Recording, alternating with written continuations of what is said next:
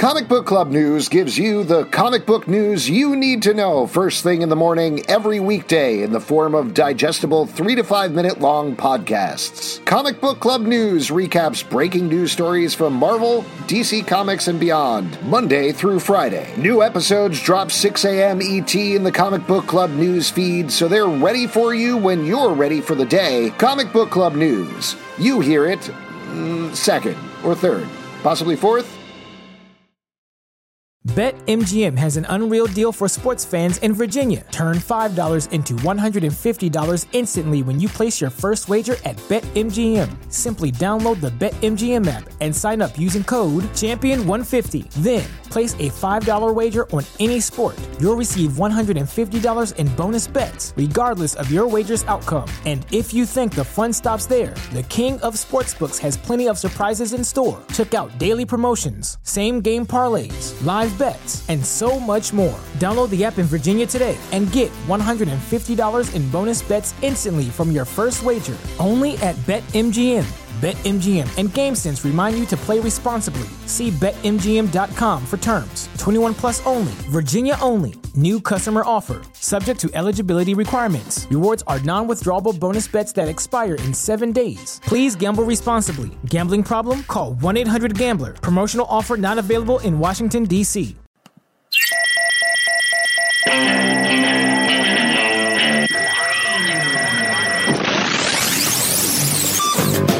What is up, everybody? Welcome to Comic Book Club. I'm Alex. I'm Pete. And Justin, unfortunately, is not here this week. He is out in L.A., living that L.A. life. Justin. L.A. Justin. I can't believe that he has traveled across the country in the middle of a pandemic twice. You know who must love that? His wife. Oh, yeah. His whole family's got to love that. Yeah. Ooh, Failed Superheroes Club over here in the comics says, kick him off the show. I think that's a good idea. Yeah. But you have big news. You've tried something. You've now entered the world as a full human being. Yeah. Please share. I just gave your blasting ass the opportunity to finally kick Justin off of the show. Yeah. You just don't care. You want to talk about the thing that I want to talk about. More important. There's something more pressing. All right. My big news, and this is pretty exciting, and I hope everybody's very excited for me. I, tonight, tried Dunkaroos for the very first time. Come on, man. That's just magical. You Welcome can't see it, to the but there's world. a couple of people here right off camera who are clapping and cheering for me. Yeah, Dunkaroos, man. They're fantastic. All right. I got a package from, oh my gosh, I'm blanking on the name of it. It's, hold on, I'll find the name. Documentary coming to PBS All Access that's all about the Nintendo versus Sega rivalry. It's called Console Wars. I gotta figure that out. I peeped the package on your photo there. Kool-Aid. You also got Kool-Aid. I was like so much Kool-Aid. I looked up. So yeah, they sent a bunch of 80s stuff because of the Sega versus Nintendo rivalry, including a bunch of candy. They put it under power-ups. There was a little box of power-ups in there, which is cute. Nice. And so, yeah, they had the Dunkaroos. Dunkaroos, a couple of people are asking here, Dunkaroos are, I guess, I just found out what they actually are because I only heard the name, but I never had them because we ate organic as a kid. They're tiny little cookies. Weird flex was that? Oh, that is not a flex. I ate Amaranth Crunch until I was sick and felt terrible. Dunkaroos are like dime-sized cookies that you dip in actual frosting. Like, it's not a dip that's like frosting. It's legit just frosting. Yeah, and the best is you make little sandwiches, dip one and then, dip another. You got like a double stuff going on. I figured it out right away. Nice. And then also they also had ones that were like the shape. They were like kind of like animal cracker style where it was just like different kangaroo shapes and you could just dip that. It wasn't always just the circle disc, so you know. Interesting. Oh, okay. That's good to know. On the Kool-Aid thing, I want to mention they sent 6 packages of Kool-Aid, I think. Nice. Which, that was another thing that I never really had, but immediately I was like, because, it's sugar water, whatever. Wait, but yeah, sure. Again, we drank naturally squeezed juices every morning. Oh my God, I hate your childhood. Dude, You've had Kool-Aid before, though, right? Yes, I've had Kool-Aid before. Okay. But immediately I was like, what am I going to do with all this Kool-Aid? So I looked up Kool-Aid cocktails, and the only Kool-Aid cocktail recipes are like, here's what you got to do. You make some Kool-Aid, and you put liquor in it. Yeah, that's right. That's all you need. That's it. Vodka and Kool-Aid is mwah, chef's kiss. Yeah, that was pretty much it. Folks, we have an exciting show for you that is not just all about swag bags that I got sent to the mail. We have two great guests for you tonight. Later in the show, we are going to have Fred Van Lente, one of our absolute favorite guests. But while we wait to do that, we're going to invite our first guest here, who is one of our future favorite guests. I don't want to sell him short, but Matthew Klein is the Valiant VP of Sales and Marketing. And to be clear about that, he is the VP of Sales and Marketing at Valiant. He also is a very valiant person. Matthew, welcome to the show. Hey, hi, guys. Thank you so much for having me on. Oh my gosh, thanks for coming on, and love the Valiant t-shirt, and love is that a comic book bookcase behind you? Actually, no, that is a wall treatment that my infinitely better half did. However, my comic book bookcase is not too far away. All right. Okay. Nice. Yeah, you have to have it in reaching length. That's super important. I also want to mention, if anybody has any questions throughout the show, I see a couple of you are dropping questions and ask a question right now. But if you have questions for either of our guests as well, you can drop them there in the comments on Crowdcast. Over on the tube, I'm keeping an eye on that. You can drop your questions there too. But Matthew, again, thanks so much for coming on. This is, I don't know if you're aware, been a weird time for the comic book industry. I have no idea what you're talking about. Everything is business as usual for at least like 6 months. I don't know what you mean by that. Well, let's talk about the COVID shutdown. Obviously, comics went away essentially for the most part for a while, slowly started to come back. And for the most part, they're kind of like, I'd say 80%, 90%, at least in terms of the amount of comics that are coming out every week. But what was that shutdown like for Valiant? What was done in response to that, and what's happening going forward? Well, I think, look, it's an unprecedented time for the industry, for the country, for everything going on. So we were looking at it, and we had a heads up pretty early, just seeing the tea leaves, as it were, that we figured that our distributor, Diamond Comics, who for many, many, many years is still is the largest distributor of comics, we knew that there was a very good chance that they were going to have to cease operations for a time until health guidelines can be clarified and what have you. So that means no new comics for months on end.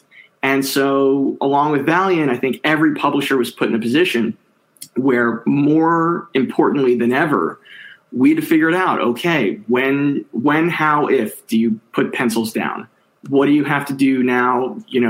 You now have 3 to 4 months where there's no revenue coming in from comics and new books being put out. How does that change your entire budget for 2020 into 2021? How does that change your publishing schedule? How does that change your relationship with talent who are also going to be looking for, all right, we need that paycheck now more than ever too. And it's one of those things so what we did, and it's one of the things that Valiant really prides ourselves on, and Fred will attest to this, is that we got on the phone with the comic shop owners.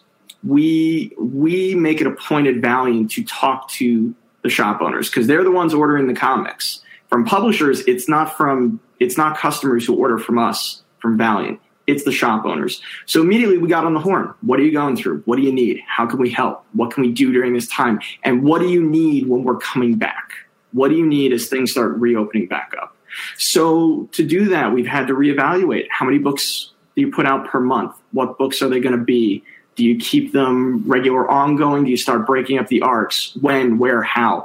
It's a never-ending puzzle. And even now, with new guidelines, new cases, new health concerns, wildfires, hurricanes, earthquakes, the 2020 just keeps on giving.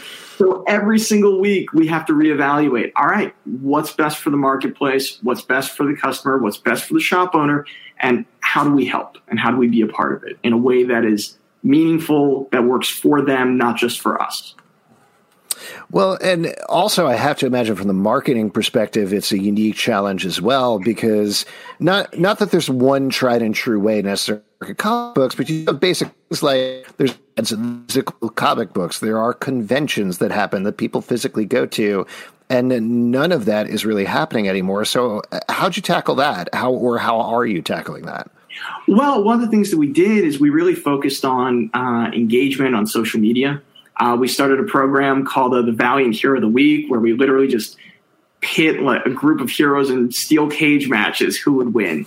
We put out free comic books. We put out #1 issues every week for months on end and just said, hey, we know you're stuck at home, but we're there with you. Right. Because one of the things that you lose about conventions, but also about all the stores that had to reduce hours, reduce staff that were shut down, is it's all about community, right? I mean, look at us right now. And so the question is, how can you support that community? How can you still promote that community? So we put our creators, we put ourselves onto shows like yours. We did more interactive engagement on social media. We went out there and we're doing digital conventions. We're making more YouTube content to put out there with creators. So we have to go to you.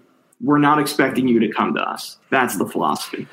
I do want to ask you about your take on digital conventions since you bring that up, because we've certainly discussed that a lot here on the show. I think there's been mixed reactions depending on how they worked, and certainly it's a work in progress in general. But with a couple of those big ones, like San Diego had Comic-Con at Home, New York Comic-Con, of course, has their metaverse take on it that's coming up, and there's Wizard World things happening all the time, just random Zoom chats happening all the time. How do you feel these are working? What do you think in particular from any of these digital takes has kind of popped more than anything else? I think to your point, it's a work in progress, and everyone had to put this together very quickly on the fly. And so I think that for the first times out, they've done a phenomenal job.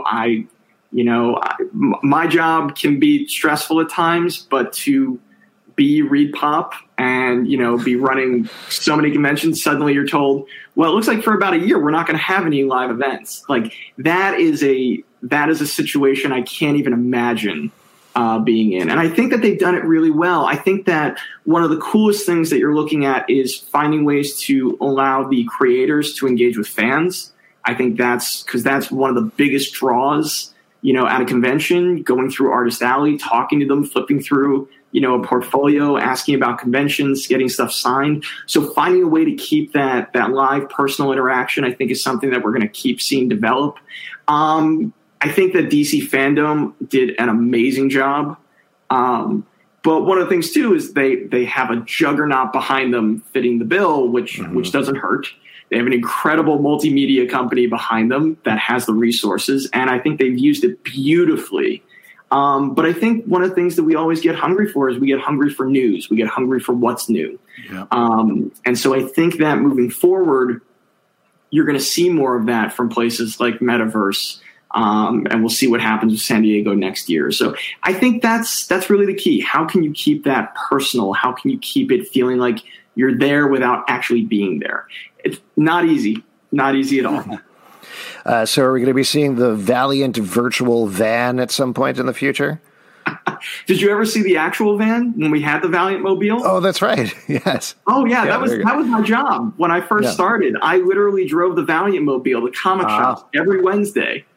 Wow. Nice. Speed traps in Virginia are fun, guys. Let me tell you. When your car is wrapped in artwork of the Eternal Warrior and Archer and Armstrong. That's fun. That's awesome. It's crazy. But you know what? What's really cool is we're going to be part of Metaverse. We filmed and submitted our panel. We're really excited for that. There's an organization called Comics Pro that deals with the retailers. They're putting on some virtual stuff next year. We're going to be part of that.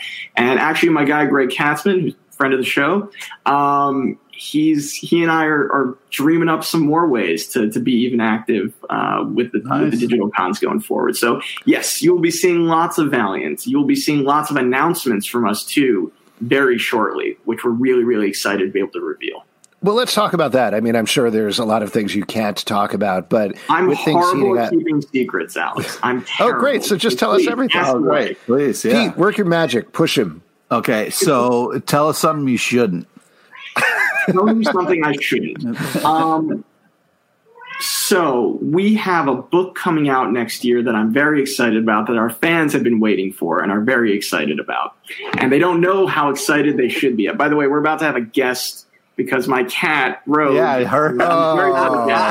very much wants to be part of the What I Wow, love man. about this shot is it looks like the cat is 30 times bigger than you. Yeah, it's a giant. She is cat. 30. If she thinks she's 30 times bigger than me, she acts like she's 30 times. She might eat me right now. It's very possible. Oh, man. And then I can't tell you anything. So, thanks for the tail. Babe. Thank you. I'm sorry, but just for anybody listening to the podcast, the cat legitimately looks like somebody is doing a puppet off screen with just a fake hand. He's like coming right in. It's the funniest I mean, thing. if you want her as a co-star moving forward, she's available. Absolutely. Oh, nice. Wonderful. Yeah. And she Justin's works off in great. LA. Justin's off in LA. We don't know when he's coming back. Bring the cat on every week. Yeah, look at that. Rogue, Great. Rogue will be happy to be your new co-host. So, I'm sorry. yeah, this she the is funniest named thing. Rogue after the character. She is. Oh, okay. Okay, great. Thank you. So what I'm going to say to you is that the announcements are coming. We just made an announcement today. No, not today. Yesterday on Sci-Fi Wire for the next arc of Bloodshot. And what I shouldn't tell you is that you should keep an eye out for the first week of October for our next giant announcement for a book that we have been so excited to reveal for probably about 8 or 9 months now. We've been teasing it on social media. We've teased it in the past at panels, but we're finally going to reveal the series, the creative team, when you're going to be able to get it in 2021. Rogue is so excited right now. She can't stay out of the shop. Yeah. It's going to be amazing. And the more I Doesn't she try know and if keep her off, the if more she Rogue wants to get touches on. you, she'll steal your power, but she'll also fall asleep. She doesn't want to do that. Yeah, exactly. That's true. It's very true. But yes, so look, first week of October, there's going to be a big announcement. You might even go to a certain visionary of Heat as a news outlet when the time comes. Oh, All right. okay. I see what you're saying. You're talking You get what I'm about putting the down? visionary of Heat, of course, on the Heat Reporter. No, I get it. I did want to ask, just before we let you go here, though, another thing, not to dwell on the negative, but more look at the positive going forward. This was going to be a very big year for Valiant, kicking off with Bloodshot hitting in theaters. And then not only did comics shut down, but theaters shut down just as Bloodshot was coming out as well. Are there thoughts going forward about that? I mean, obviously nobody knows exactly what's happening in terms of shooting or productions or anything, but in terms of that line going back and forth between the big media properties and the comic book properties, what can we expect from Valiant in the next year or so? We're really excited because we do have Harbinger over at Paramount right now. And I even, like, our parent company put out a statement a few weeks ago talking about how there's a projected 2020 release. So until I hear otherwise, I'm holding on to that for sure. But I also hear about negotiations with other studios for television, animation, video games too. There's a lot going on in the video game world for us. We've announced new games with Blowfish Studios. We have a remaster of the Shadow Man game for Night Dive, which for any of you who had that on N64, you are going to be very excited very soon. So, the future is bright. It's not so much about what isn't happening. It's more everything gets delayed as everything has been getting delayed. But we're really, really excited for more announcements and more news when we can put it out for Harbinger. And keep your eyes peeled because you will hear more about certain things I just mentioned sooner than you think. And I can't wait to come back and tell you more about it. All right. Awesome. Well, we'll definitely have to have you back, Matthew. Thanks you so much for coming on. Sure. Yes, Can I say one thing to Fred? Can I say one thing sure. to Fred Valente, who I have been his personal Valiant chauffeur many times? Go Phillies. Oh, wow. Ooh, this is either a good thing or a bad thing. I can't tell, but we'll find out very soon. Find out. Matthew, again, thank you so much for coming on. It was a pleasure. Good luck with everything Valiant. Thank you. Take care. All right. Matthew Bye, Klein, check out all of the stuff coming out from Valiant whenever it's coming out. If you couldn't figure out the clues, Heat Vision over at THR. That's the place you want to head to. presumably for some news in the next couple of days or weeks about Valiant stuff, as well as, of course, this show where we'll be having the cat back. We'll be leaking all sorts of secrets. So that's very exciting. Great. But we are going to bring our second guest here into the stream. As mentioned, one of our favorite guys to have on the show, and he is the writer of the Books of Basketball, a fast break history of hoops, and he's going to talk all that. Hopefully, he's going to explain what's a basketball thing. And Pete, here he is, Fred Valente. Amazing. Oh, wait, he's gone again. Oh. He's gone. His athleisure was too strong, is what's happening, I think. Yeah. Here he is again. Hello. Hey. Fred, you there? Audio? No? No. Oh, hello. This happens sometimes. Basketball. He's good. He's doing a little Harlem Globetrotters thing. Tell you what, Fred, I'm going to kick you off of here and re-invite you, and sometimes that works, all right? So give it 1 second. Goodbye. There we go. Wow, this is... It's fun. As usual, yes. Fred's worth the wait, though. Fred is worth the wait. There's no question. Pete, are you a fan of the basketball? Yes. Oh, yes, here he I is. am. Hello, Fred? Yeah. I can hear it. Wait. Fred, no, talk. Can you hear us, Fred? We can hear you. Fred? This is going to be great for the podcast. Say something. We can hear your audio. Hey, he's just typing. Is he doing a bit? We can hear you. I can't hear you guys, so...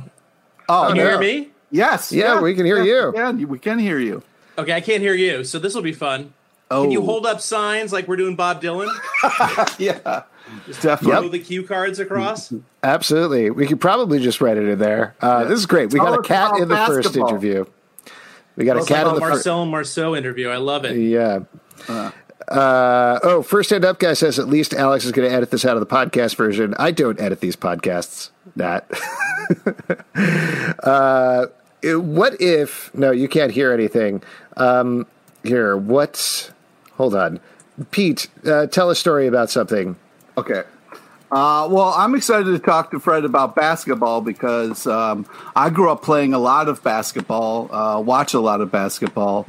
And so I'm excited to see what his passion is behind this new project.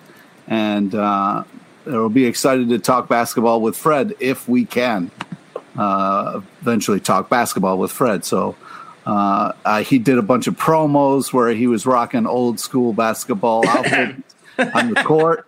And so, I'll be interested to see if he played it all or if he's just doing it for the book. My NBA team, unfortunately, is the Knicks. I can't. I know it's been rough, but it's tough. I appreciate that, Beer Cat. Nope. Nope.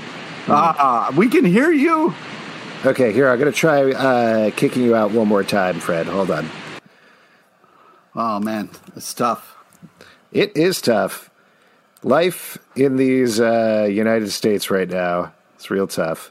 It was funny because he was like, oh, sorry, guys, can't hear you. And I thought he was doing a bit because I thought he was doing a bit as well. But it was not, in fact, a bit. Too bad. So every time I can hear you unless I'm on screen. Okay. Oh, really?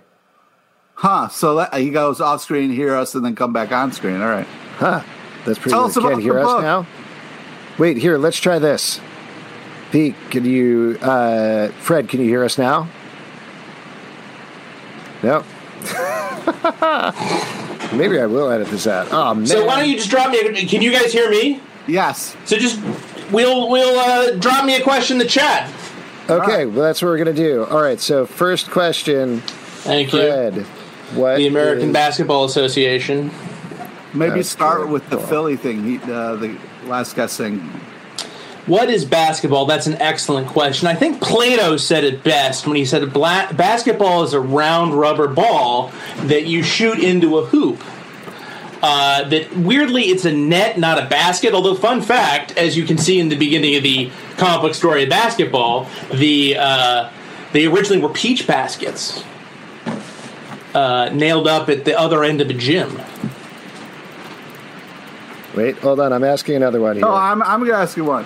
Oh, okay. Go for it, Pete. Well, Pete, since the womb, I really wanted to do a comic book about basketball, and fortunately I had the opportunity when the fine folks at 10 Speed said, we'll pay you money to do it, and I said, that's awesome. That's great. Let's do it. And a lot of research and a lot of watching of old basketball footage and going to the Basketball Hall of Fame in Springfield ensued, and 2 years later we have a 162-page comic. Next question. The book is great. What was different about tackling a history of basketball versus your other history books? The fun thing about tackling basketball as opposed to some other history books is that, and I'm just going to pretend I understand your questions, and I'm just going to read them right up the chat. It's a little different because the... before I was doing sort of heady philosophical or historical topics like American history and action presidents or the history of comics. Right now, Ryan and I are doing the Ryan Dunleavy, my frequent partner in crime, are doing the comic book history of animation, which is soliciting right now in previews and IDWs. So you can check that out. That'll be out in November. It was different because the... It's a subject that touches so many different lives and types of people across history. There's so many things you can talk about in basketball in terms of race. You can talk about, we do a lot of women's basketball. We talk about all the controversies in college basketball. We talk about Paralympians and disabled folks playing basketball. It's a really exciting topic. It's an international game. It was fun to talk about how it's spread out beyond America and to China and the world. And it's just a topic that until I started researching the book, I didn't realize how vast it was and how much it touches people's lives. I've gotten a really unusual level of excitement about this book. Folks like history and philosophy, and they also like comics. But this almost hits like dead cent in the middle. You know what I mean? It's this very broad topic that lots of people are excited about, and a lot of like, oh, my kid doesn't like to read. I'm going to get him this book and have him check it out and all that stuff. So, Pete, you want to read your question? I do watch more basketball now. I fear there's going to be a Celtics-Lakers finals in the NBA, which I'm not a fan of because, believe it or not, in the entire history of the NBA, the Celtics and the Lakers have won 60% of all NBA finals. So this is like, the most sort of boilerplate finals of all time, and that does in fact happen. So I would rather that didn't happen. And that's I did watch The Last Dance, the Jordan doc on ESPN. I thought it was terrific. If you guys have HBO Max, another great, if you're, jonesing for more basketball material, once you finish the comic book story of basketball, you can check out the Magic and Bird on HBO Max. Is really terrific. That's a great documentary. That's a really moving story about their sort of parallel paths and their friendship and how that all went to pass. And another good one on HBO Max is City Dump, which came out many decades ago. Actually, it's about this very notorious point shaving scandal, which almost ruined the NCAA in the late 40s, where players were busted for cheating. They were purposely missing shots to get point spreads into a certain range so crooked gamblers could bet on them. So that's a really other fantastic doc. Yes, thumbs up. I understand. Yes. So Ben the Border Collie says, Fred, do you have a whole chapter on Pete's Knicks misery? It's from Ben the Border Collie. This is Pete's question? Because there's multiple questions in the chat. Oh, okay. Right. I should have thought of that. Yeah. Fred, do you have a whole chapter on Pete's Knicks misery? Knicks fans are not going to be a huge fan of this book. They don't get a lot of airtime, unfortunately. They had those great, the Frazier years and the Patrick Ewing years. The Knicks were sort of famously... another interesting thing about the point shaving scandal was the Knicks kind of almost rescued Madison Square Garden, because Madison Square Garden was actually going to kick basketball out entirely. They were known as sort of the mecca of basketball because they host both the NIT and the NCAA championships. But they because the scandal looked so much. The scandal sort of focused on the Beavers, who were the City College of New York players, who were the big college team, believe it or not, in the 40s. But then the Knicks, who were part of the BAA, which was the precursor to the NBA, they were owned by Madison Square Garden, but because their attendance was so pathetic, they wouldn't actually play at the Garden. They had to go up to the Armory, I think on 69th Street, because there was the attendance for the year was like 20,000. It's not good. It's not good at all. The early BAA teams are hilarious. My favorite story was that the Philadelphia Warriors, or the precursors to today's Golden State Warriors, their team owner was so cheap they wouldn't pay for a bus. So they just drive the players out to the Garden, dump them off on the sidewalk, and then circle the Garden while the game is being played, and then they picked them up and drove them away again. So it was pretty crazy. Cool. So Pete says, I agree. Pete, you could probably read your own question if you want.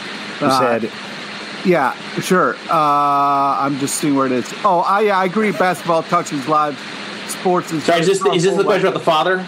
Yeah. Okay. Yeah.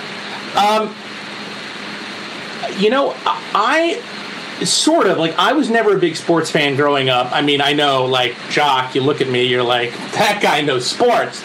But I've always really enjoyed going to my buddies when I was in high school. I grew up outside Cleveland. It was always fun. The Cavaliers were always terrible in the 80s, but it was always fun to go see the games live, and it was just really spectacular. It wasn't really... My wife, of all people, got me into sports, specifically Mets baseball. Yes, we're right here with the Knicks fans in terms of our overall patheticness. That was Matt busting my balls earlier when he said "Go Phils," obviously, because when he would drive me around for Valiant events, we would sometimes put baseball games on, and it was often my Mets beating up on his Phils. But the tables have turned, as they do so often in sports, and the Phils look pretty good this year. But yeah, so I'm kind of lazy, and so Barclays Center opened down the street from my house. So now I can go see live basketball by walking 20 minutes that way and go watch the Nets, because that's where the Brooklyn Nets play. So I'm now one of the 16 living Brooklyn Nets fans. We're a small group. I wouldn't say we're proud, but we're not ashamed. Nice. I would say that's the distinction. Here, I'll read this one. The visual, so in the book, the visual of one singular brain subbing in for a group think is pretty gruesome but hilarious. Where did this come from? That's the brain question. So, what's the polite way to put this? So, I read a lot of basketball books, and one thing you first notice about a lot of basketball writers is they're generally white writers writing about a black-dominated sport, so they kind of overcompensate by being totally in your face, man. And I just like basketball writing. I just want to shut the fuck up, man. It's too much, man. It's too much. And but I feel like they're also all copying Bill Simmons, who was a guy who's obviously owns the Ringer podcast company. I think owns all podcasts. Isn't he listening to this right now? Is that why? Yeah. Is that why he killed my audio? Because I'm going to start talking shit, and so he wanted to shut that guy up. But Simmons wrote this book, this very long book called The Big Book of Basketball. It's a huge bestseller. And in the beginning of it, Isaiah Thomas, of all people, tells Bill Simmons, the whole thing sort of starts with this rambling thing about he's going to give you the secret of basketball. And Isaiah Thomas says the secret of basketball is unselfish play, essentially. And, basketball is unusual in team sports because it's something that a lot of big men, a lot of individual players have dominated and can dominate and have dominated. Jordan being obvious. We had LeBron. We had Kobe. Back in the 50s, we had George McCann, the so-called Mr. Basketball, who was big in the Minneapolis Lakers. Later, he was the commissioner of the American Basketball Association, where the Nets started out. All the great teams really since the beginning, since you can talk about the Buffalo Germans, who were the first big barnstorming team, the first big pro team, up to the New York Renaissance and the original Harlem Globetrotters, who were from Chicago, and didn't trot the globe, so go figure that one out. All the way up through the Jordan's championship teams, they all worked as a single unit, and it was fun. I think Joe Cooper, our wonderful artist, executed this really well, where we had all the heads going up to one brain. Kind of creepy, but as a visual metaphor, it's effective. This next one is from Ramsey Hassan on YouTube. I dug the play that Fred and his wife wrote about Jack Kirby. What other comic legends, fascinating comic histories will they collab on a new play about? This is the question from YouTube, from Ramsey. So we two things about that. It's a great question about King Kirby. So I guess the first thing I'll say is that King Kirby, I'm sort of making news here on Comic Book Club Live. They may have taken away Alex and Pete's beautiful voices, but they will not stop me from breaking news on Comic Book Club Live. And that is that King Kirby's going to be an audio drama, for those of you who haven't had a chance to hear it, that's going to be released on Spotify and Netflix and all those fun places at the end of the month. So it'll be a four-episode podcast audio drama miniseries with the original New York City cast. So that's super exciting. And we are collaborating on a couple of things right now. The play we are working on right now it's a comedy called Tragedy. And it's set during the tragedy competitions in ancient Greece and the hilarity of Oedipus Rex being put on and all the backstage shenanigans that went on in the original production of Oedipus Rex. Fun, because number one, togas are funny. And so are weird sexcapades, right? Am I right? Yes? No? Maybe? Yeah. I don't know. Just as a follow-up here, so given everything, are you able to be able to perform not on stage? Yeah, the promos have definitely been fun to do for the basketball book. My wife shot me making an idiot myself on my local basketball court. We went early enough in the morning so children would not laugh at me. Only people on the internet, as was intended. But yeah, it's been fun. I actually got a lot of podcast requests because I got this get up. I'm a Syracuse University alumnus, and they obviously have a big basketball program. So I decked myself out also in orange Syracuse basketball gear, and I had people vote on which one. So nice. Yeah, I'm phone cues. Hold on. Okay, here we go. So, Agitato from YouTube. How many chapters are about the Flint Tropics? Jackie Moon fought a bear. The Flint Tropics. Isn't that a reference to the Will Ferrell movie Semi-Pro, right? Yeah. Which I've not seen in a long time. You know what's a good movie? Since you asked me about basketball movies, Uncle Drew, underrated movie. I thought it was funny. Yes. That guy from Get Out. It's really good in it. Yeah. Uncle Drew. Number one basketball movie. Number two basketball movie. Absolutely, He Got Game. It's also one of my top 3 all-time Spike Lee movies. It's terrific. Third is White Men Can't Jump.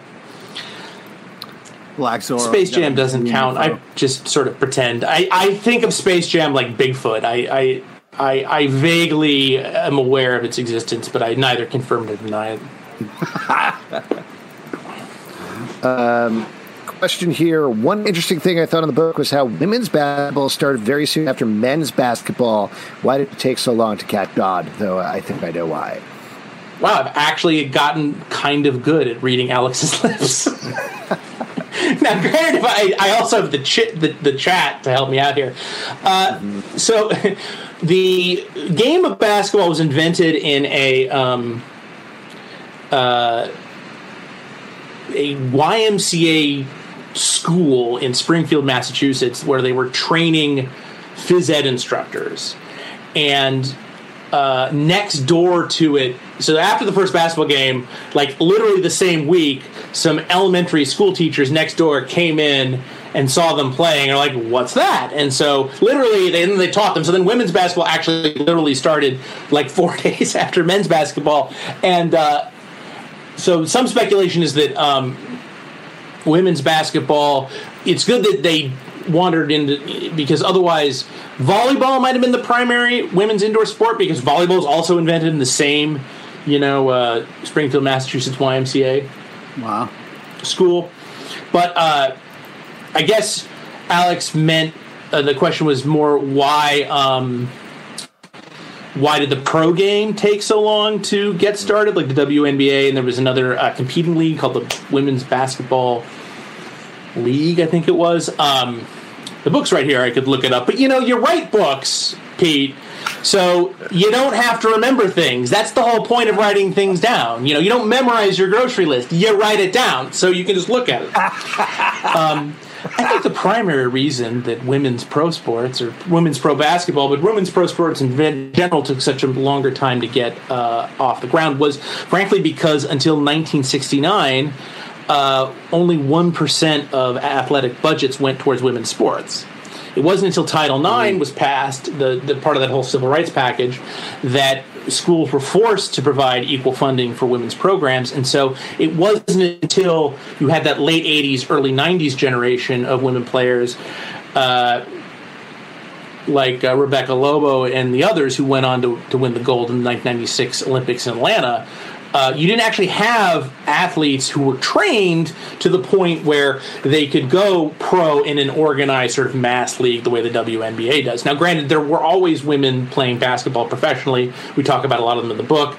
My favorite were the barnstormers. And barnstorming, I keep using this term, barnstorming was stolen from theater, where hopefully one day we will once again be doing the show. And I can hear you guys. You tour around and you'd go and you play people in the small town, and you would play in a barn, right? Because that was the only structure big enough to house everybody. Although it had to be a pretty big barn to hold a basketball game. But it's just a term of art, you know what I'm saying? It's not always literal. But one of my favorite all-women's pro teams was the Arkansas Redheads. Oh. Who were the all-redheaded female barnstorming team. And, of course, a lot of them were wearing wigs. Okay. Their best shooter was part Cherokee. Didn't want to dye her black hair, so she wore a red wig. A lot of other people dyed their hair. So when you sweat a lot, I can't imagine that that could have gotten grim in certain places. But lack of civil rights education, legislation. That's why it took so long for women's sports, pro sports, to get off the ground. Here's a question from First Hand Up guy. Kareem Abdul-Jabbar wrote a comic. Who are your favorite basketball players who make comics? So is Alex reading the question? He's going to dump it in the... Okay. I now lost his video, too, so I can't see it. Sorry. So, First Hand Up guy, Kareem Abdul-Jabbar question. First Hand Up guy, Kareem Abdul-Jabbar question. Pete's doing a really great miming thing. I don't know what's going on. Kareem. Okay, I'm not the only one that lost Alex. Yeah, I lost Alex too. Lost myself. Read the Kareem question. Yep. Kareem Abdul-Jabbar wrote a favorite comic. Who are your favorite basketball players who makes comics? Well, Kareem Abdul-Jabbar wrote a comic. He also wrote a great book about his experiences with Coach Wooden that is referenced a lot in this book. I mean, Kareem Abdul-Jabbar is kind of a Renaissance man, and I really enjoyed all of his writings about basketball. It was really great to read more of them because of this book. Who are favorite basketball players who make comics? Well, my favorite basketball comic of all time is the 1979 Jack Davis drawn Dr. J. Rick Barry Spalding ad, which I wrote a whole column about analyzing it on panel by panel over on 13thdimension.com. If you want a blast from the past, that's been my favorite basketball comic up until this point. The X-Men famously were not big basketball players. I believe volleyball and baseball were their sports. So, yeah. I mean, one day, perhaps. Oh, I scrolled up on the chat. More stuff's going on. For those of you listening at home, Fred is looking through the questions. He can't hear me saying this, but that's what's going on. My favorite ABA team is the Nets, Eduardo. I hope I'm not talking over Alex because I can't see him. He's just an icon. Okay, I'm good. I'm just going to start rambling until Pete gets me the single to shut up.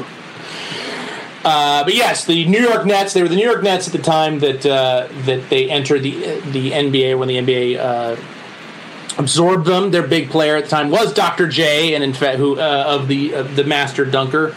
In fact, I will show you this. It's a little story time. Nice story. Sorry, time. people who are just listening to the podcast. It's not personal. That's Dr. J. That's our only double-page spread. It's silent. It's a Dr. J at the 1976 ABO All-Star Game in Denver, which was where the first slam dunk contest was. Yeah. But yeah, so Dr. J was the reason they brought him into the whole reason the ABA was absorbed by the NBA was to get Dr. J into the league. Yep. And the other ABA teams are, can you name them? Trivia. We know the Nets, right? There's 3 more. What are they? They are the Pacers. Oh.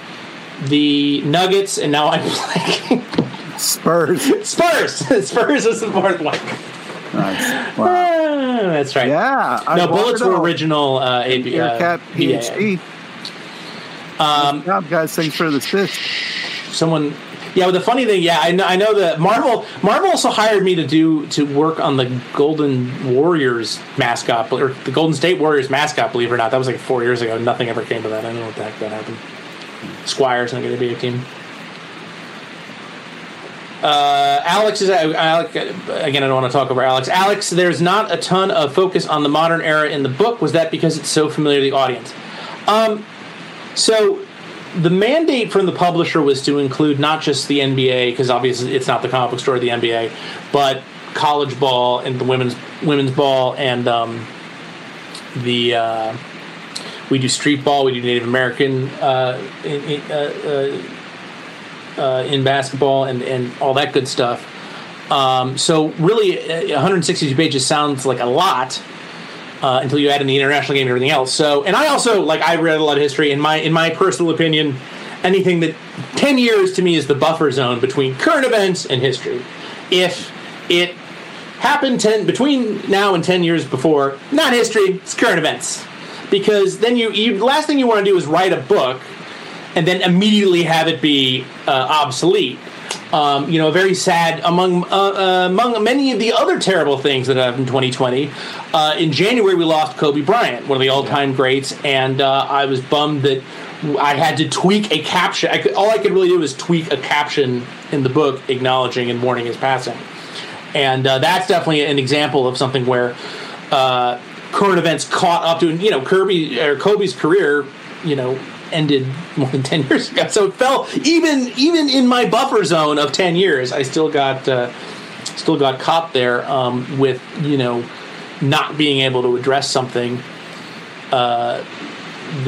where current events overtook the history that was in the book. Cool.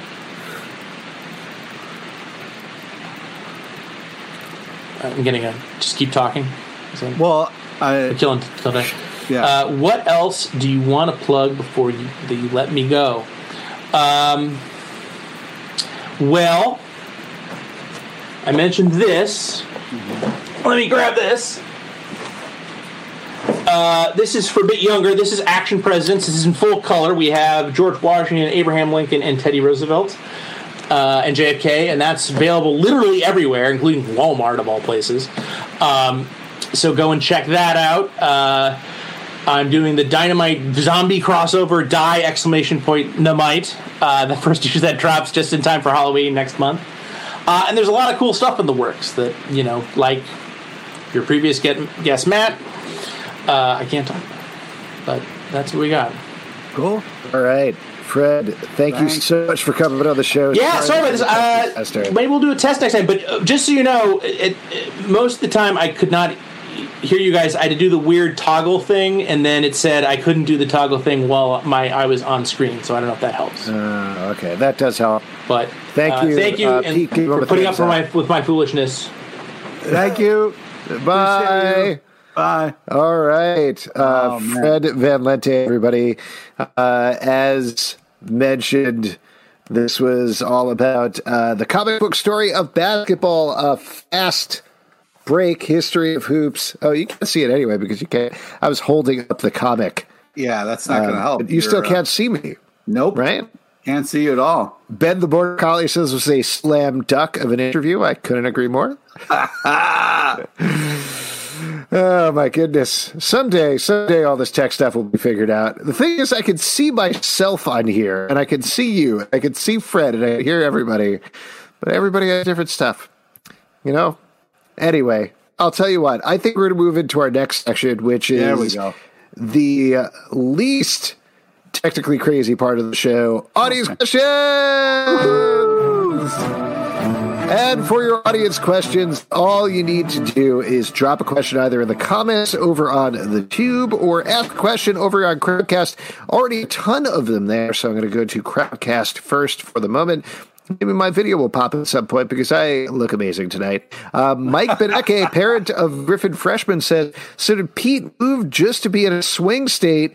If so, that's really gutsy, almost Punisher level gutsy. Is that true, Pete? Is that why you moved Philly? Yeah. I'm just trying to make a difference, really trying to go where my voice can be heard a little bit better. Yeah. No, I moved for love. First Stand Up guy says Pete's voting for Trump, just to be clear. No, that's First Stand Up guy. Definitely not true. I will mention, you probably all know this, but it is National Voter Registration Day. We don't tend to get very political here on the show, but for real, make sure that your voter registration is up to date. Double check it, because sometimes people just fall off the rolls.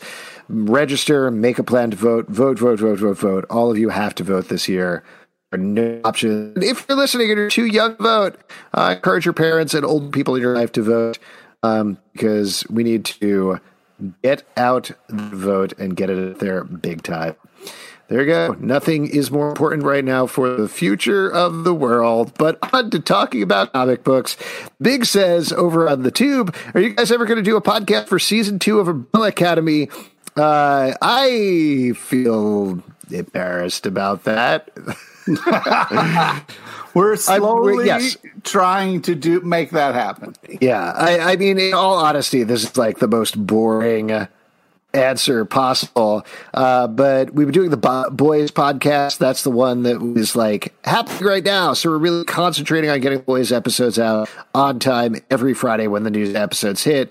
Umbrella Academy, we just haven't had the time to stay up with it, but I think we're going to try to tape the next episode the next day or two and put that up, get caught back up. It's definitely top of mind, but with Justin flitting back and forth with work, life stuff happening with all of us, been tough to keep up, but it is still on the docket to get forward. I think we have one more episode of season 1 to do. Yeah, I think that's part of the reason we held off, is we all wanted to do the season finale together, but we'll get there. Yeah, there you go. All right. Another question here from Crowdcast from First Stand Up guy. Recently discovered that Dr. Doom was known as Fatalis in France in the 80s or 90s. What are some other villains' European names? If you don't know, which is reasonable, can you please make them up? I do love Fatalis. That's a good name. You would like that name. Yeah. I'd also, Apocalypse in France is called L'Apocalypse. Oh, my God. Any other ones, Pete? You got one? No, I'm not going to. I have no idea. Unfortunately, I'm not that well-traveled to know that, but it would be fun. Well, you can make up one. Part of the answer, you can make up one if you want. Oh, well, then it's definitely La Huba Hebe. It's one of my favorites. Nice. Aren't you glad I made that up? Yeah. And interestingly, I mean, this isn't a comic book character, but the last one, and I guess we can move on. In France, King Kirby is called a Royale with Kirby. Oh, I knew you were gonna. I knew it. You knew I was going to go there. All right, a couple from over on the Tube. Hey, wait, Selbs, what are you drinking? Well, what am I drinking? I am having a Lagunitas Super Cluster. It's a Citra Hop Mega IPA of intergalactic proportions. Wow. What about you, Pete? I'm finishing off a little bottle of white wine that we had from dinner last night. First It Up guy, very nice. First It Up guy says, I was typing a Black Panther Royale joke as you said that. I'll be totally honest, that was my first thought, but it didn't feel appropriate to make a joke about. So there you go. All right, over to the Tube. Anthony Latch, WandaVision, how amazing! What do you think? Did you watch that WandaVision trailer, Pete? I did. It continues to be tripped out and weird. I'm nervously excited for it. I think it's great that they have the actors from the movie, so it'll be interested to see how Tom King it is. Well, also, Catherine Hahn is in it. I feel like there was so much conversation about her in the athletic wear, hanging it out on their countertop.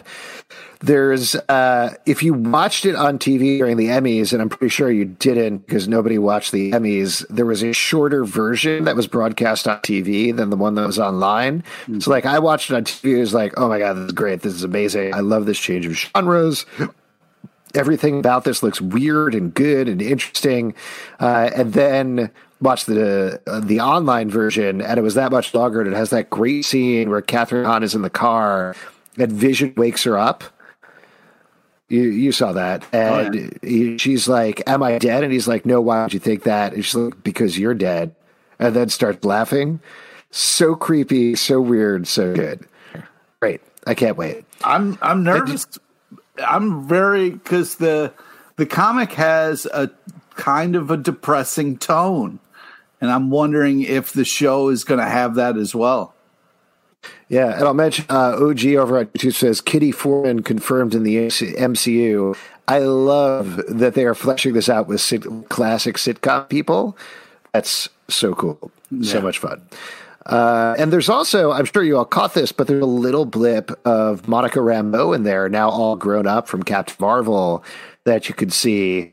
She gets thrown out of something that's lying on the ground, and that's a great tease as well. So very, very exciting. Another one here, Nelson Martinez says, have you guys heard the rumor that Tom Holland may play Link in a Zelda show on Netflix? Definitely just a rumor, but I'd be super down for that, you guys. He'd be a perfect Link. That's hilarious. Is that because you don't like to hear him talk? I don't know about that, but I just think that when you think Link that's a joke about Link. That's a joke about Link not having dialogue, Pete. Yeah, I'm aware of what the joke was. I was trying to move past it and just say that he looks the part in a kind of funny way. Yeah, I guess so. I feel like anytime there's a fan casting for anything now, Tom Holland comes up, you know? So I love him. He's great. Why are you mad at him for being in the conversation? Do other stuff. He did some weird Netflix movie about being a bad guy. I didn't see it. Devil All the Time. It's based on that Eddie Murphy song. My girl likes to devil all the time. Devil all the time. That's not how the song goes. No, that's how the song goes. No. I lived through that period. Oh, my God. I wonder what everyone's favorite and least favorite Halloween candy is. Pete, what's your favorite and least favorite Halloween candy? Also, everybody be safe this year and maybe don't go out on Halloween. Go ahead, Pete. Peeps is my least favorite. I do like candy corn. On Halloween? Yeah. What? I do like candy corn as well. Candy corn is vastly underrated. Yeah. But Peeps is an Easter candy. What are you talking about? Peeps is, they use Peeps in a lot of different stuff. Yeah, I hate it when people are always handing me pieces of turkey when I go out on Halloween. That's the worst. Or like Valentine's Day hearts. So he's like, hey, you want a turkey leg? Oh, yeah. Slice. Oh, I was thinking like sliced flesh turkey directed to your mouth. Oh, nice. Yeah, have a little carving station right there. Yeah. My favorite thing, I don't know if this is a widespread thing, though I assume it is, but I just haven't seen it around. The plan for this Halloween, my wife told me, is to stand on a stoop and throw candy at the kids. Yeah, because you have like a window, you can just open up your window and throw candy down to them. Be like, get the fuck out of here. Calling it, the phrase she used was "yeet the treat." Oh man, pretty funny. Your wife is hilarious, man. She is very funny. I like that. Oh wait, I didn't answer. Favorite Halloween candy. I feel like either any sort of Reese's Peanut Butter Cup, always go for that first, or Sour Patch Kids. That's like the second one. No. Do you know what the worst, and I know nobody's going to agree with me on this, the worst one for me on a Halloween is Twizzlers. I love Twizzlers. Well, then what are you saying? Individually packed with the shorter Twizzlers, they taste wrong. Like, they don't taste exactly right. And I always get so excited because I'm like, yes, Twizzlers, my favorite candy. And then I open them up and they're just not the same thing at all. It's very weird. Yeah, I guess like those little packs of Twizzlers where it's like a little small, like 2-pack or whatever. Mm-hmm. But Sour Patch is not a second in Halloween candy. It's like Sour Patch is great. Sour Patch is fantastic. But like when you kind of dump your bucket out or your pillowcase after you're back from your trick-or-treating days, for me it kind of goes. And we should just clarify, Pete is talking about last year. Go ahead. Yeah, last year. It goes like, all right, Reese's Peanut Butter Cups 1, and then it's like a Butterfinger Twix, kind of like for me is the second. Do you know what actually is maybe the worst one, though it's very much not to say something about something that actually is a mixed bag, but back in Parks when we were trick-or-treating, all the stores would give out candy, but some of the stores would like give out the candy they had around anyway, not actual Halloween candy. So it'd be like tiny little fruit candies or after dinner bits or things like that. That's a bummer. That just fills up your bag. That doesn't do anything good. Yeah, that's no bueno. Great question. Let's a lot of Three Musketeer love. I just want to be like, Three Musketeers. Yeah, Three Musketeers, the best. But not my number one on Halloween. That's all. I love them, but not my number one on Halloween. Ramsey Hassan says, anybody watching Raised by Wolves is the best show on TV. Pete will dig it. I am crazy for that show. I love that show. Pete, have you checked it out yet? I haven't. It's like HBO Max or some shit. Yeah. Yeah, I don't have that, so I don't know. I can't. Do you have HBO? No. Oh, then you don't have HBO Max. Yeah, it is great. It is like I particularly watch the first 2 episodes and tell me that you're not completely hooked on it because it's sci-fi madness. Every episode adds new details, and I will tell you all on this podcast, on this live stream here, I watched the end of the season, and while it definitely doesn't tie everything up, it continues to go batch insane through the last episode, where things happen that are just crazy every episode. Like it certainly feels very much like Lost in this first season, both in terms of you don't know what's going to happen episode to episode, but also there's that feeling of like, this is going to go wildly wrong at some point, but it hasn't quite got there yet. It's great. Well, welcome back, Sal. It's nice to be able to see you again. It was weird. Oh, hello. Yeah.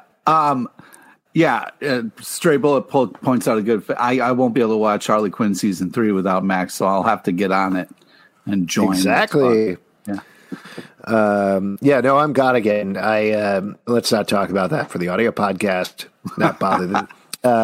Anthony Latch and to ask, what character do you want to see for a Disney Plus Marvel show for? I want to see Great Lakes Avengers.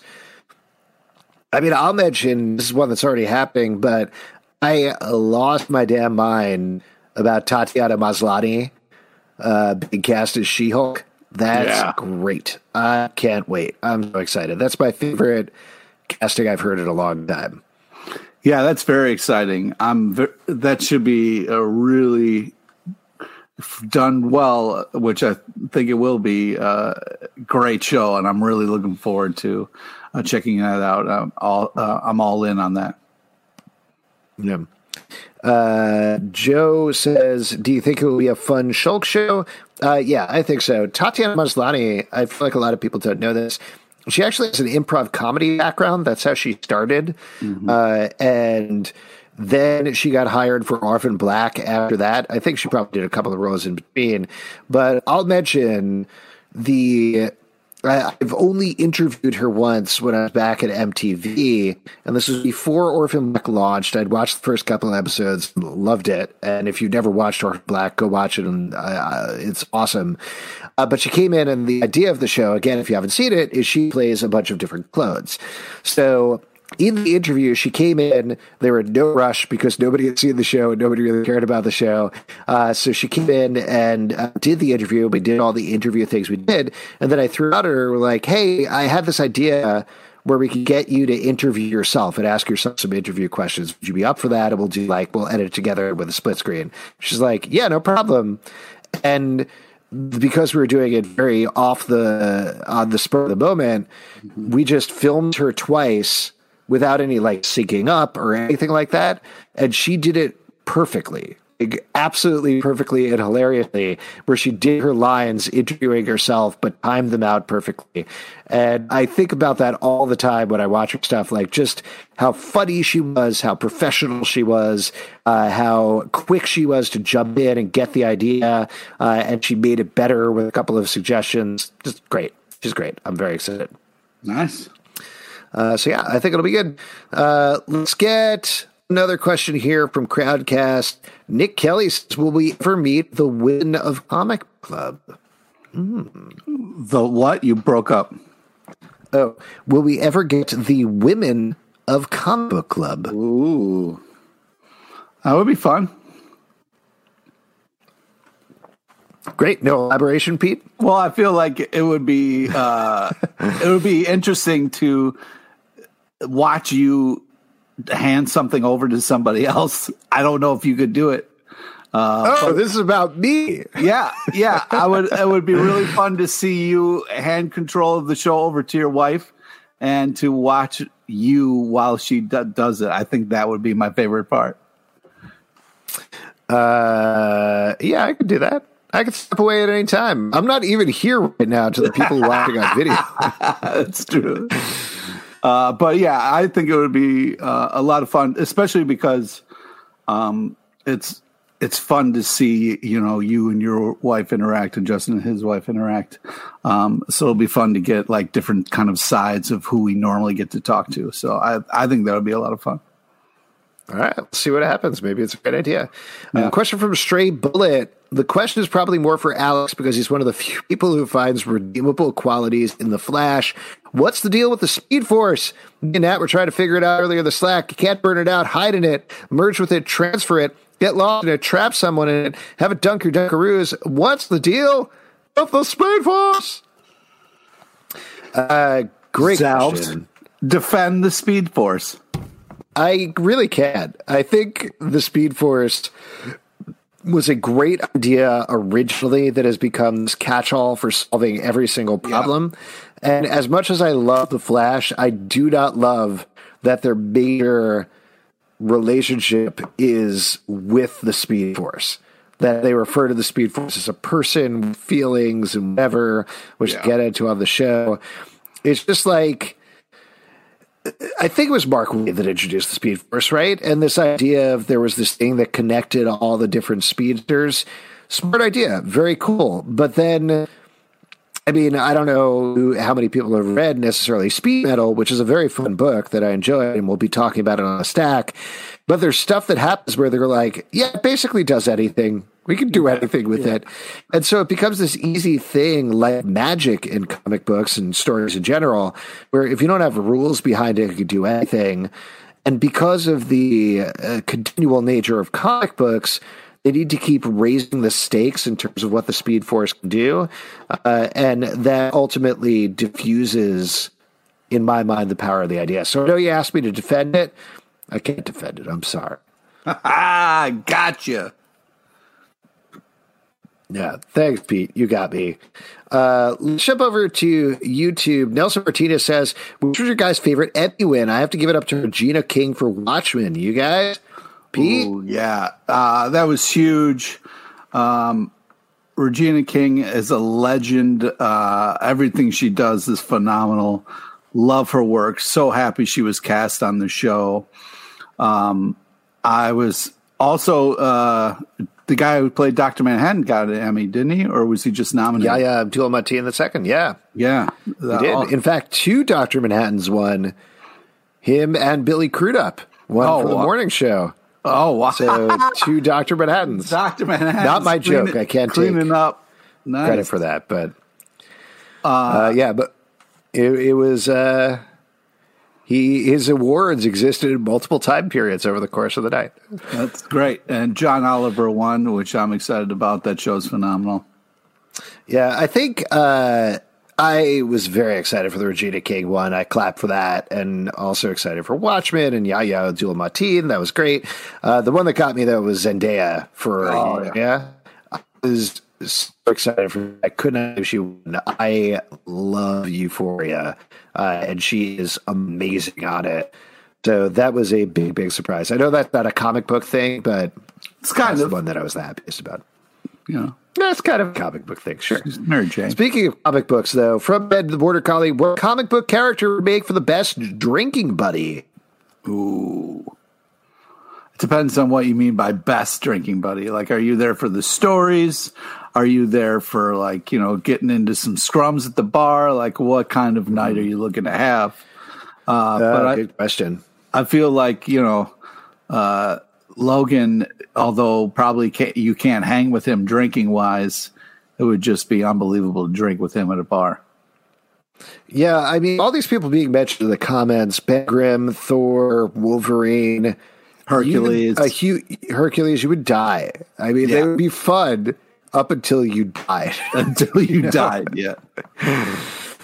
I do think this is a mild bit of spoiler that I won't get into, but Jennifer Walters might be fun. Like She-Hulk. Yeah. Like, it's like not Hulk. You're not drinking with Hulk or anything like that, but she seems like she likes to have a good time, and she'd be fun to chat with. And, you could ask lots of questions about being a Hulk. That'd be a good one. Charles Xavier. Yeah, that would not be Here's fun. the goal. Like, the goal of getting Charles Xavier drunk with Charles Xavier is to get him drunk enough to take off the helmet and then chug out of the helmet. I would try to get him drunk enough so I could take his wheelchair. Oh, God, Pete. Dark. Jesus Christ. No.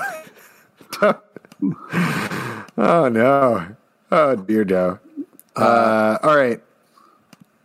Here we go. This is from Kevin. Followed on from the author of 10 Dead Comedians being on the show, what are some of your favorite non-comic works by comic creators? Oh, constantly feel like Kevin's trying to stump us. Yeah. So, comic creators, non-comic work. Well, we talked a lot about Fred Van Lente's actual book. That was really great, where it was about like a kind of whodunit at a Comic-Con. That was I really that was very fun. Charles Soule's like last two books were really unbelievable. They were.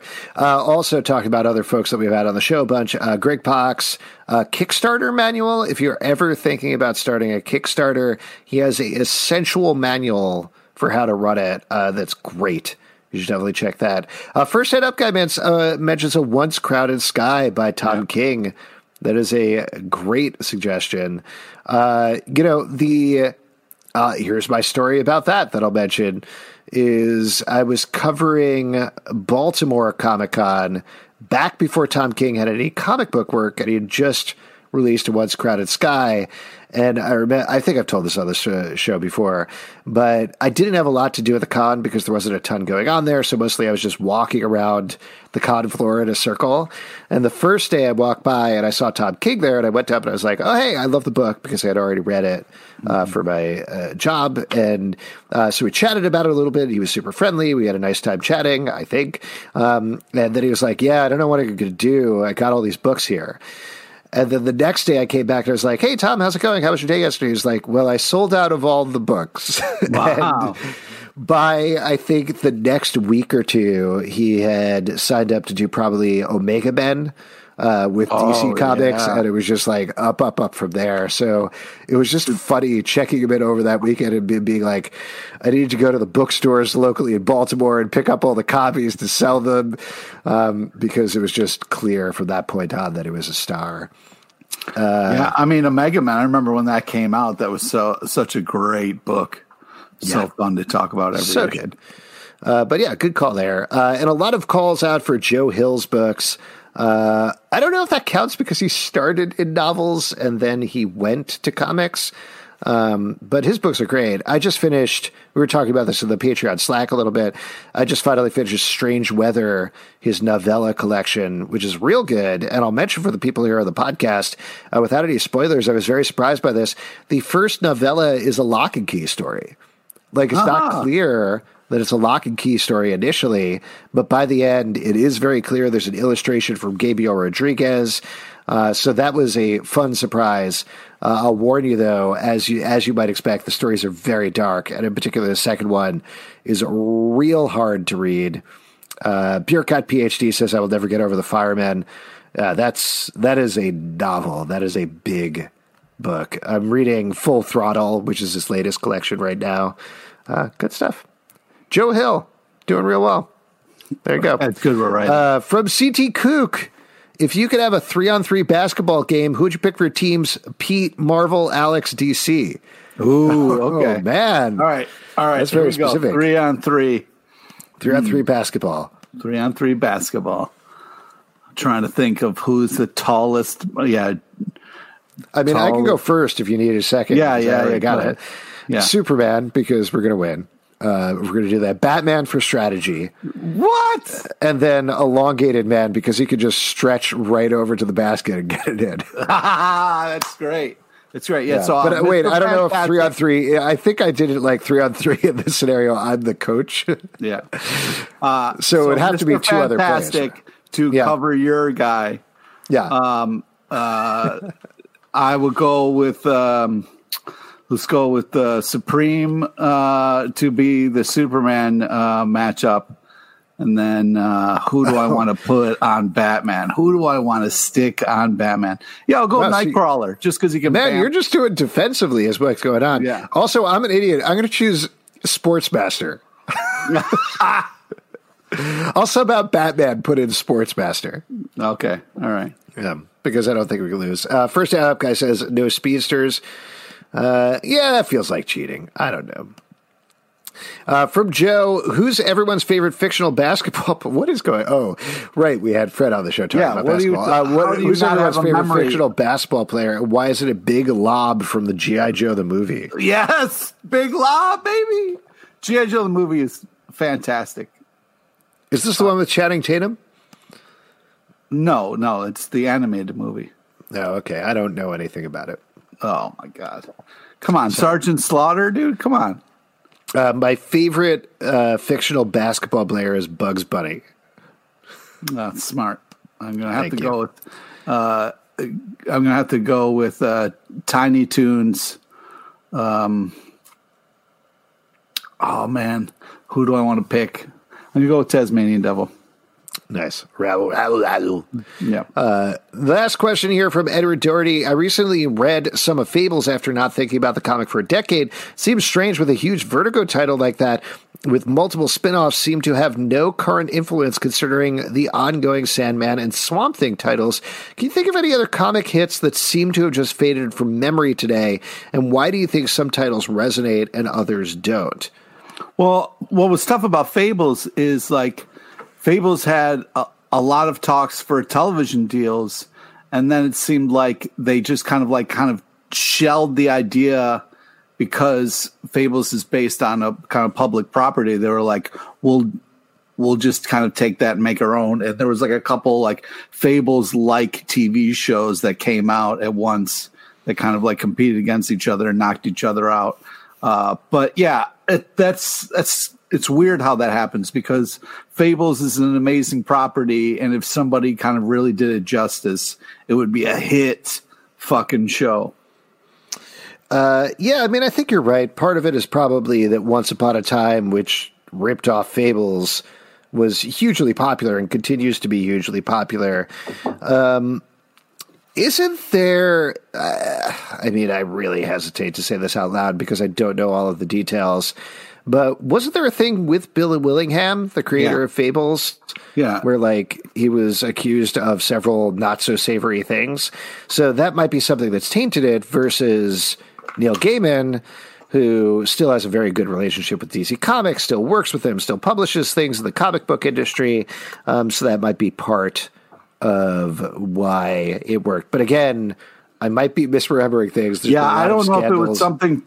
I know that there was something where Bill and the executives didn't see eye to eye, but I don't know if it was something that like he said something and got backlash. It was more like he kept fighting for his property and it became more expensive than them ripping off his idea or something like that. I don't know if it was like all that, but all right. Yeah. Well, I yeah. I mean, to your point, though, there are a lot of things that have floundered is probably the wrong word, but just not gotten picked up in the same way. And I think part of it is like Sandman is not just one of the best-selling graphic novels of all time, it's one of the best-selling books of all time. So they're going to keep going back to that. Well, that's something that has inspired so many different writers, so of course they want to tackle it. Yeah, I mean, we've got a couple of mentions here of things like Unwritten, 100 Bullets, Astro City. Yeah, Astro City. And a lot of those also are like, those are very specific to the creators. So it might also be the creators being like, no, I told the story I want to tell. I don't want to go on with anything, versus, oh gosh, I am forgetting who we talked to the other day. Oh, it was Kieran Gillen. Kieran Gillen was talking about Once and Future. And I think he was saying that is the property that he thinks like could continue going forward if somebody really wanted to pick it up, right? Which I think is neat. Like, if you hit a place where you're like, yep, this is the thing that could go on forever, that's great. But if you feel proprietary about it, I'd rather lean towards that as well, Yeah. All right. There you go. That's it for your audience questions. Woo-hoo! And now it is time to turn it over to Pete for our next section, which is a little section called The Trivia. All right. This is the part where we give back to you, the lovely audience, where it's an opportunity to win $25 free in the form of gift card to Midtown Comics online. Oh, if just put hand up or you raise your hand emoji, hey, we got one. We got a couple. All right. Ooh, who do you want to choose, Pete? It looks like we have Ben it's your choice. Golly, and then John George. Should we bring in John George? We haven't had him on a while. Yeah, let's do that. All right, there we go. It would be nice to see his lovely little face. Here we go, bringing him into the stream. Pete, what are you going to give away this week, you think? A $25 gift card to Midtown Comics? Oh, yeah. It's definitely what I would like to try to give away. Nice. Well, while we're waiting, I'll just read the quick rules here. I'm going to read you a question, listen to all three possible answers, and then get all three questions right, and $25 will be yours. It is on topical comic news. Thank you, Edward. Great. Okay, so topical comic news, and you need to read the questions, or you read the answers? No, I read the questions, and then they would select the right answer. All right. Maybe John's having some trouble connecting. Should I just do it for him? We could bring Fred back into the stream. Yeah, that went well. I think that went well. I think considering. He did a great send job. it again, John. I feel bad, but he did a great job. Yeah. Oh, send it again.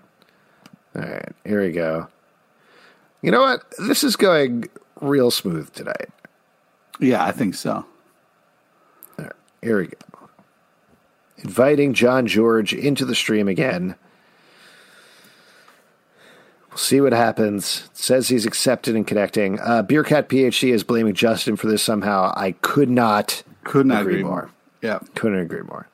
He just jetted off to Los Angeles in the middle of a pandemic with wildfires. Yeah, it seems sketchy. Come on, man. It's ridiculous. Oh, man. How's it going, Pete? Good. It's someone asked about my map. It's a map of Maui. A friend of mine lives in Maui, and I went to visit him, and I like maps. Yeah, I mean, should we go with the next one in line then, if we can't get John going here? Sure, if you want. All right. So you're the star of trivia, Pete, so whatever you want to do. All right, I guess it looks like First Hand Up Guy was next on the list. Okay. Here we go, inviting him into the stream. Sorry, John. Happens. Yeah, sorry, John. We tried twice. Here we go. First hand-up guy turns out to be second hand-up guy, even though he was, in fact, first hand-up guy, but we are throwing him into the stream. You didn't see it? No, I didn't see him there. Oh, man. That's too bad. Pete. Here he is. Hello. Hey, Nat. How are you doing? I'm doing great. This is such a wonderful show. Oh, thank you very much. I just always enjoy watching it and listening to you guys talk about comic books. Oh, thank you. I appreciate that. And I also appreciate you saying that everything went completely smoothly. There were no problems. Honestly, I can't name one. Oh, great. You ready to play some trivia, Nat? I would love to.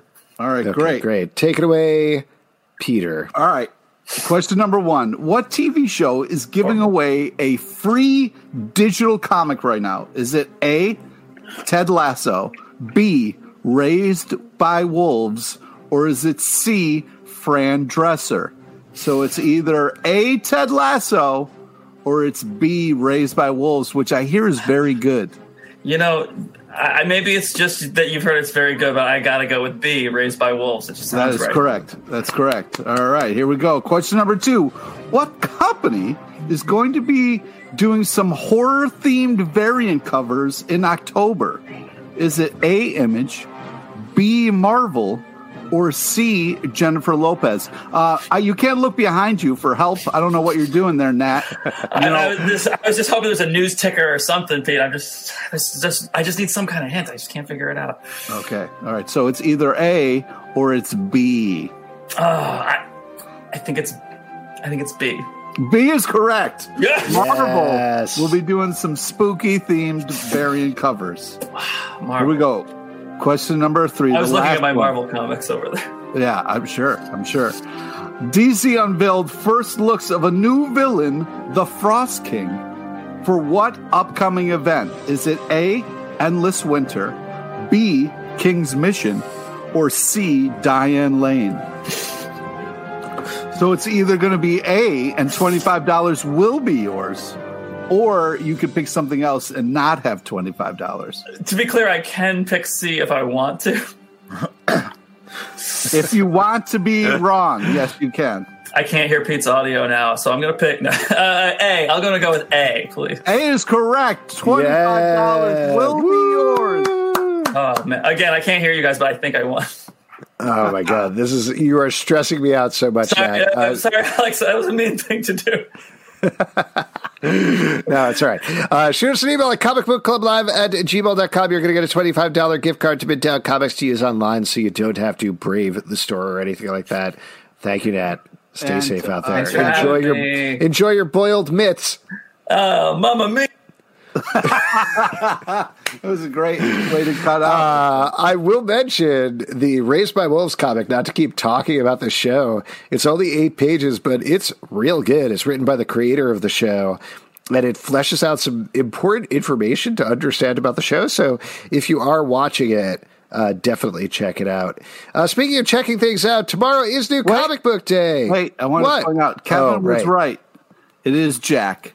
Right, Robin Williams movie. Classic. You have got to be running out of Robin Williams movies. How, buddy? Are you recycling them? Nope. Did we already do Jack and I forgot about it?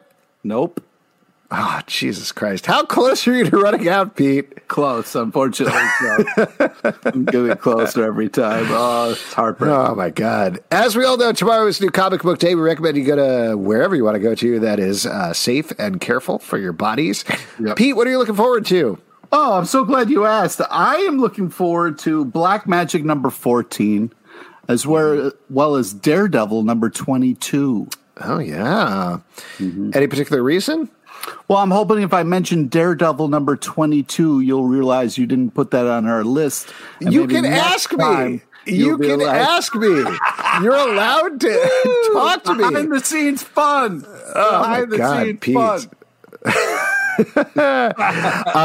I'm looking forward to 10 of Swords, creation number 1 from Marvel Comics. After this, it's definitely 10 of Swords. Yes, absolutely. We're definitely going to be kicking off our Stack podcast talking about this humongous 68-page issue. Why would you? Very excited to chat about it. We should save that Don't start that. That's such an exhausting way to start it. We'll see. It's going to be very exhausting.